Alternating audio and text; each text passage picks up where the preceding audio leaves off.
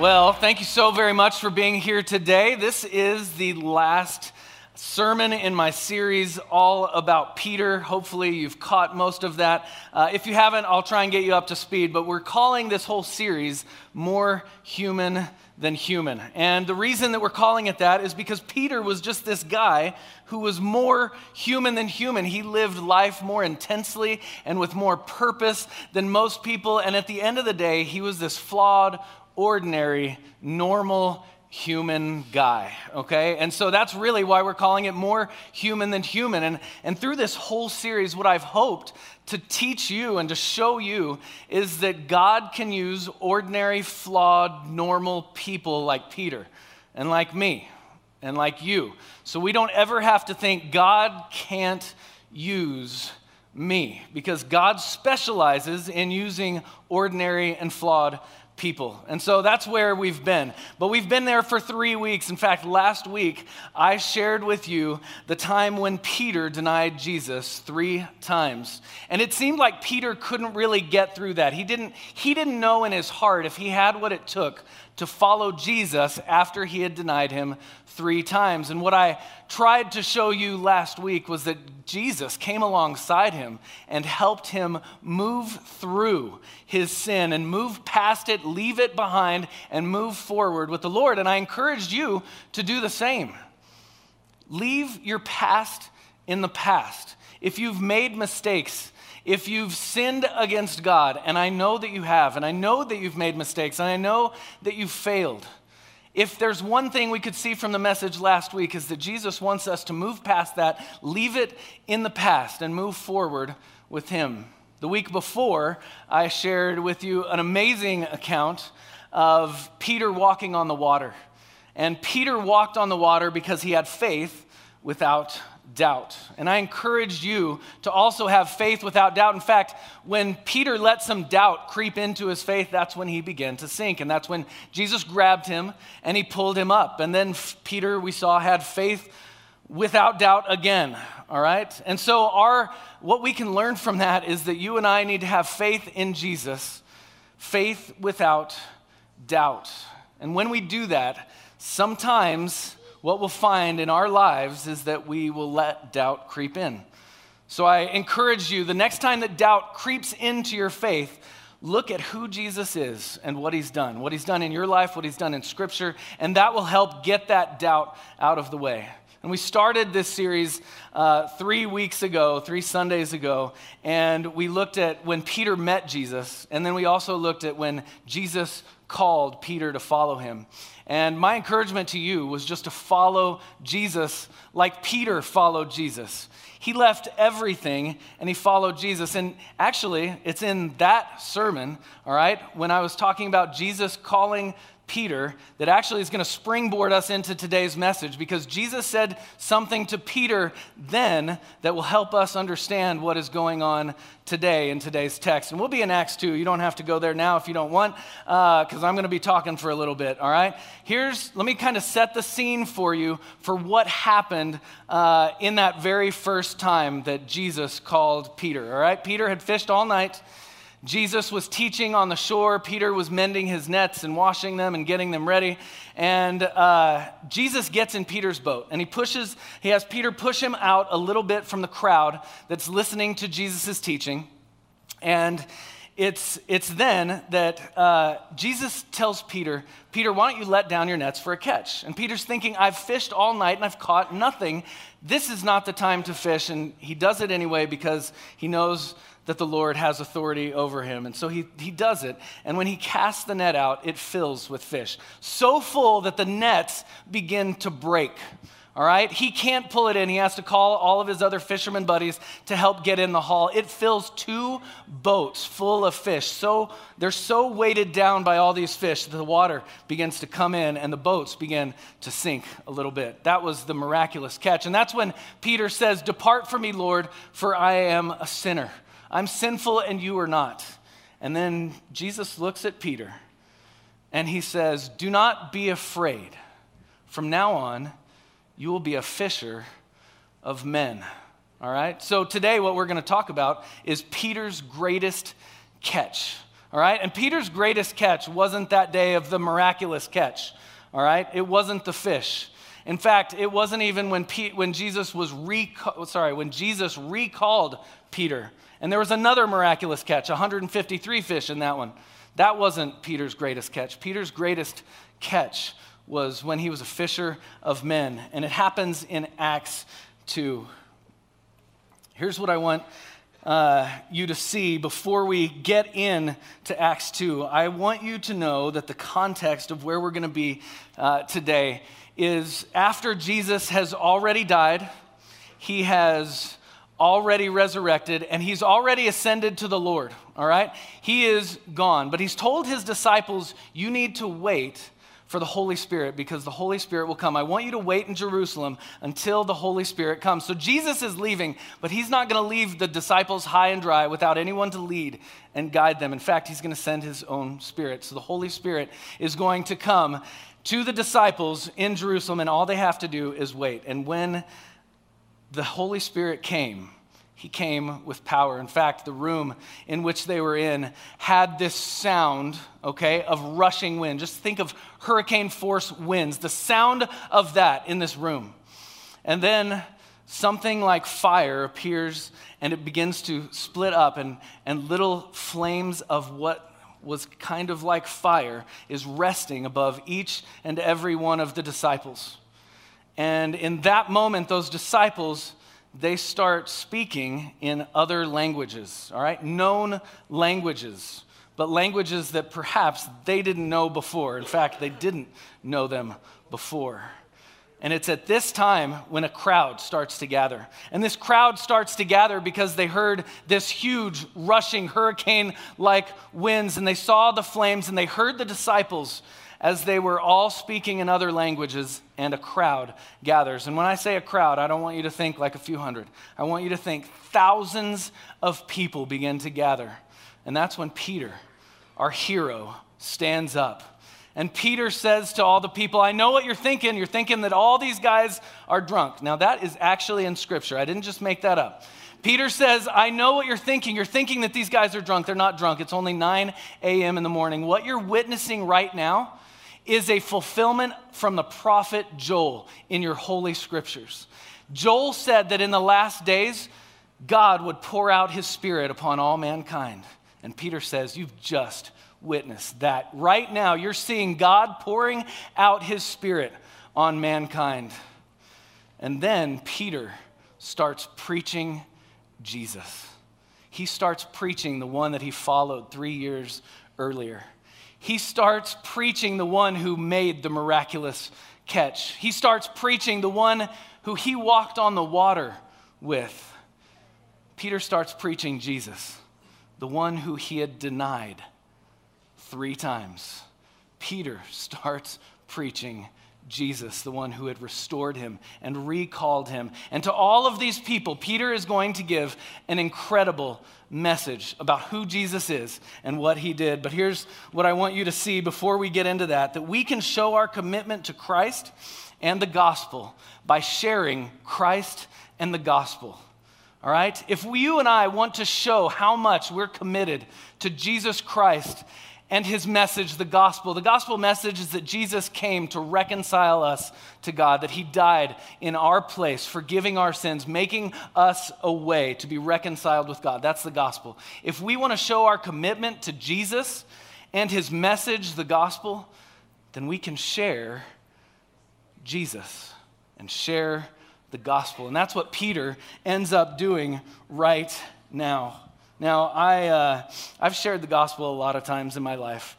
One of the most memorable times was when I was in Mexico on a 10-day short-term mission trip.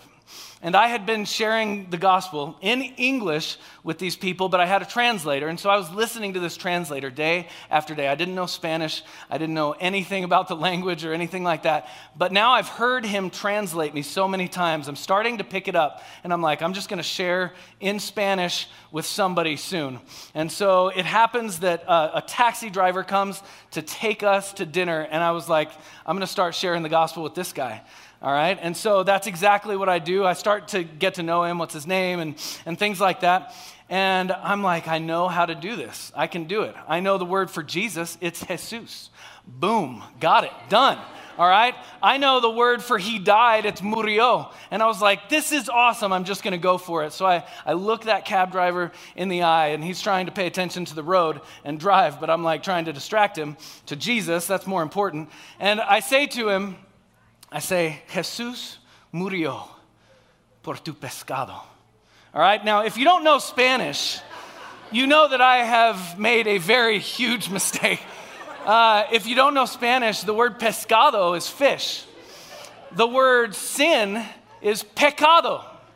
And I had told this cab driver as I looked into his eyes, Jesus died for your fish.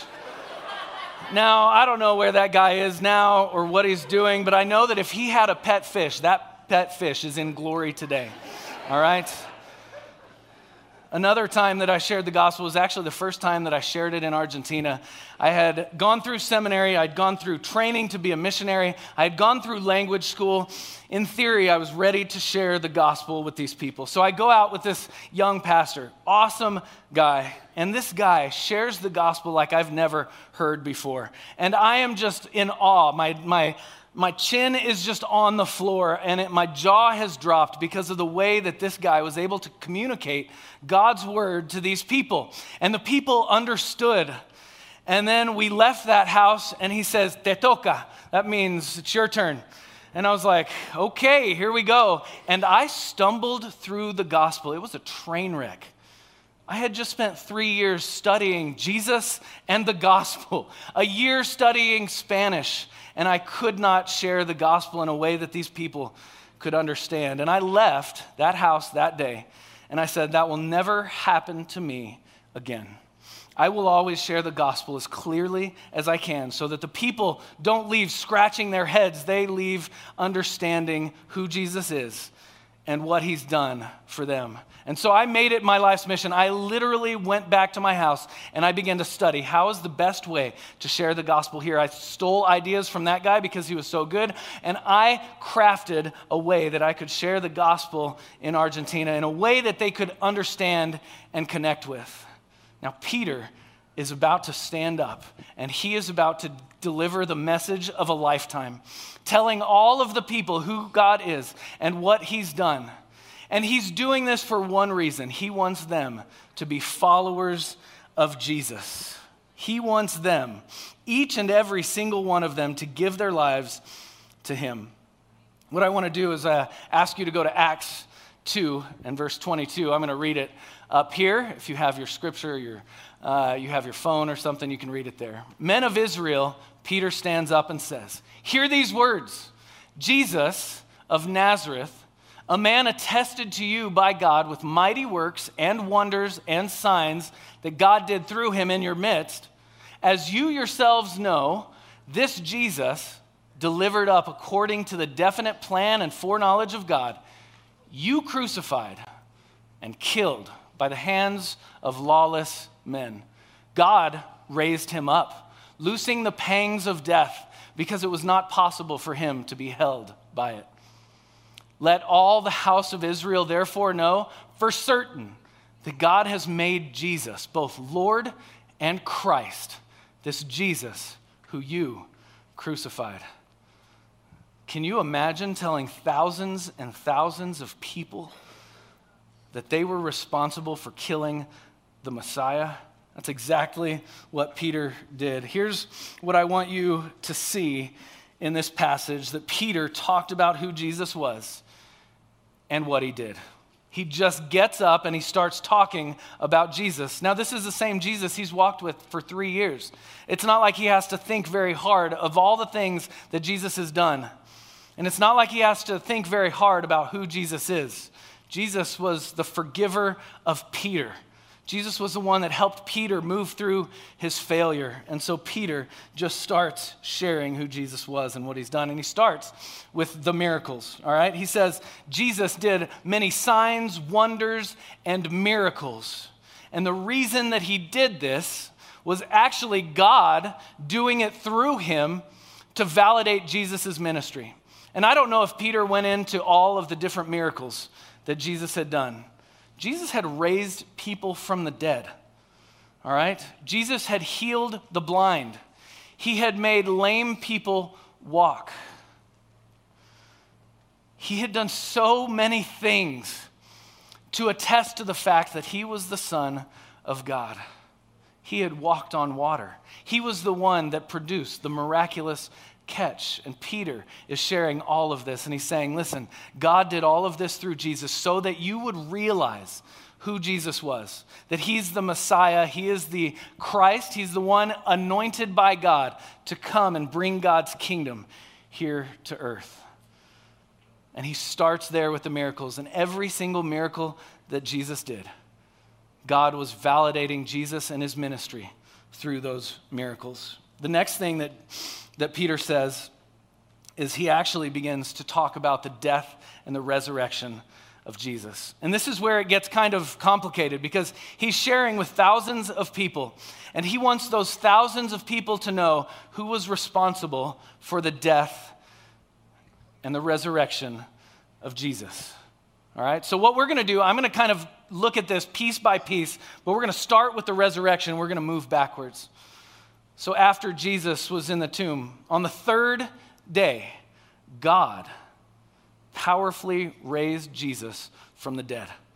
God was the one who gave Jesus' body life again. Peter says death could not hold him, but it was God's power that raised Jesus back to life, that resurrected the Savior. All right? God is the one who did that. And he wanted everybody there, those thousands of people, to know that God did that. Let's take one step back. The crucifixion. Peter wanted everyone to know that the Romans or the Gentiles were responsible for the crucifixion of Jesus. In fact, they were the instrument of the crucifixion. They are the ones that had the cross. They are the ones that laid Jesus upon that cross. They're the ones that nailed Jesus to that cross. They're the ones that stood the cross up.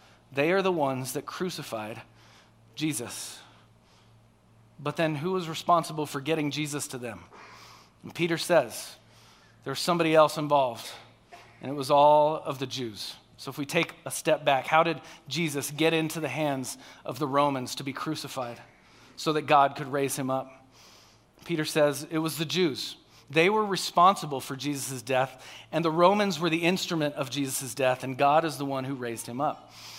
Can you imagine speaking to thousands and thousands of Jews and telling them, you're responsible for killing the Messiah, the one that you've waited for centuries?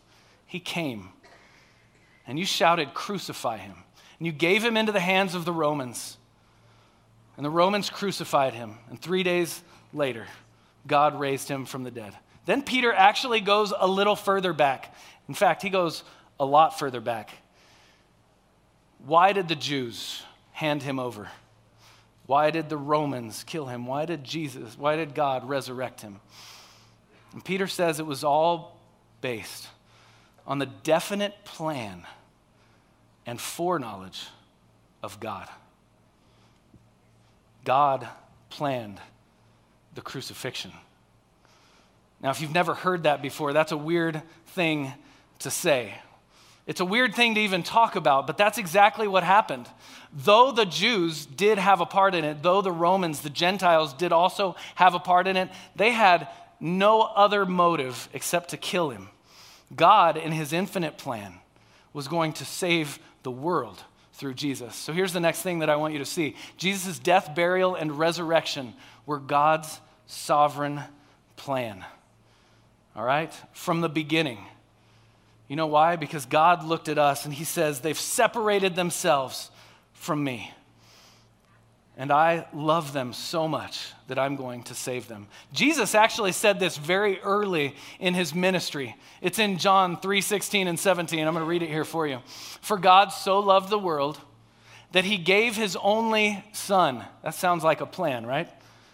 God so loved mankind that he was determined to send his only son, that whoever believes in him should not perish, but have eternal life. For God didn't send his Son into the world to condemn the world, but in order that the world might be saved through him. Jesus said that to Nicodemus about himself and about God's plan. God has planned this all along. And he would use the evil deeds of the Jews, he would use the evil deeds of the Romans to accomplish his holy purpose. Because without Jesus' death on the cross, you and I would have no hope in our lives, no hope to ever be reconciled with God. And because God so loved us, he gave his Son for us. It was the only way that he could do it. Right now I want to read verses 37 through 41. Now, when they heard this, all right, those thousands of people, when they heard this, they were cut to the heart.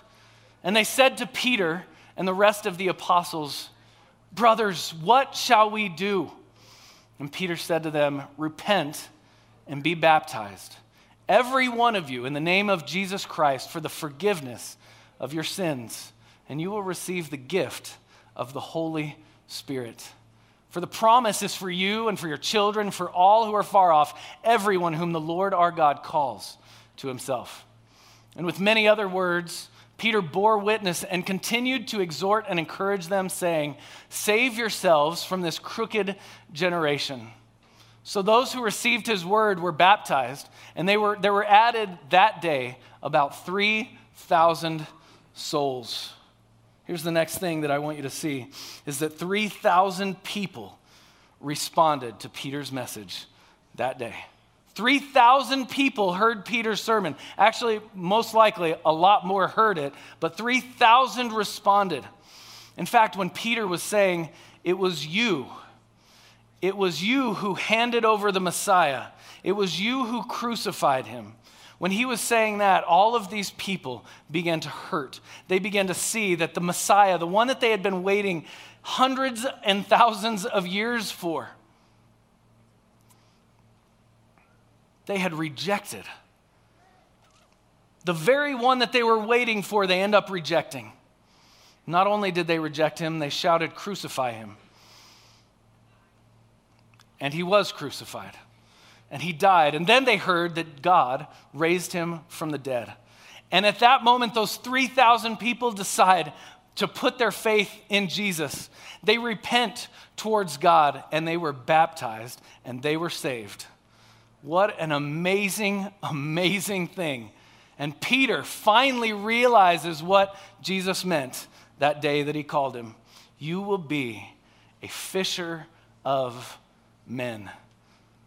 The whole miraculous catch was just like a quick lesson of what Peter was going to do with men in the future. He was going to be bringing men, people by the boatloads into the kingdom of heaven.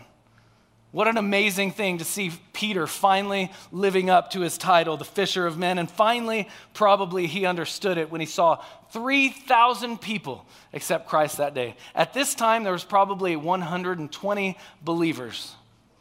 Okay? After Peter's sermon, there was 3,120 believers.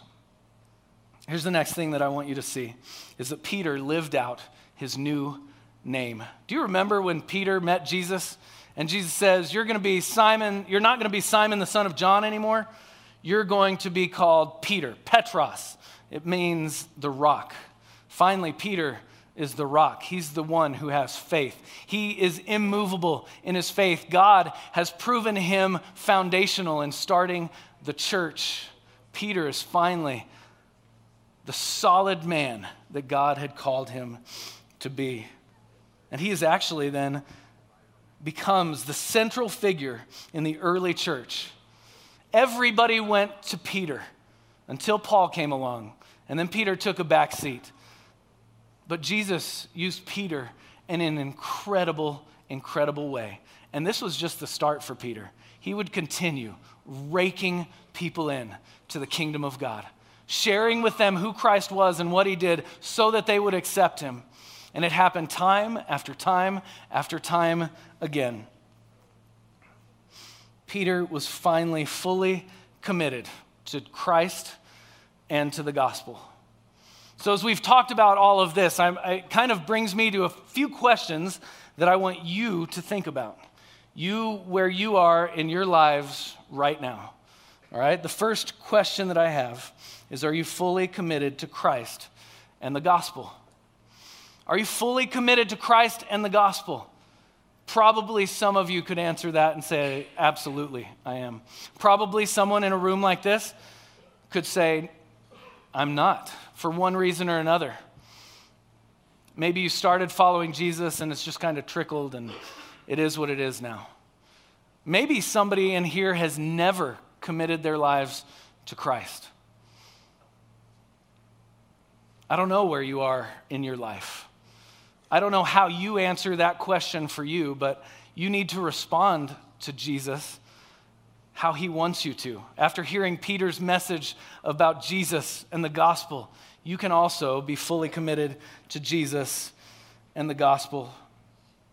I know you've probably had some hiccups along the way, just like Peter did, right? If there's one thing we've learned, Peter had some major hiccups in his faith and in following Jesus. But he was able to move past those. He was able to get past those, and he was able to move forward in Christ and do every single thing that Christ had for him to do. So he finally landed, all right? He had his hiccups, but he finally landed in full commitment to Jesus. So have you had those hiccups in your life? Where have you landed, if you have?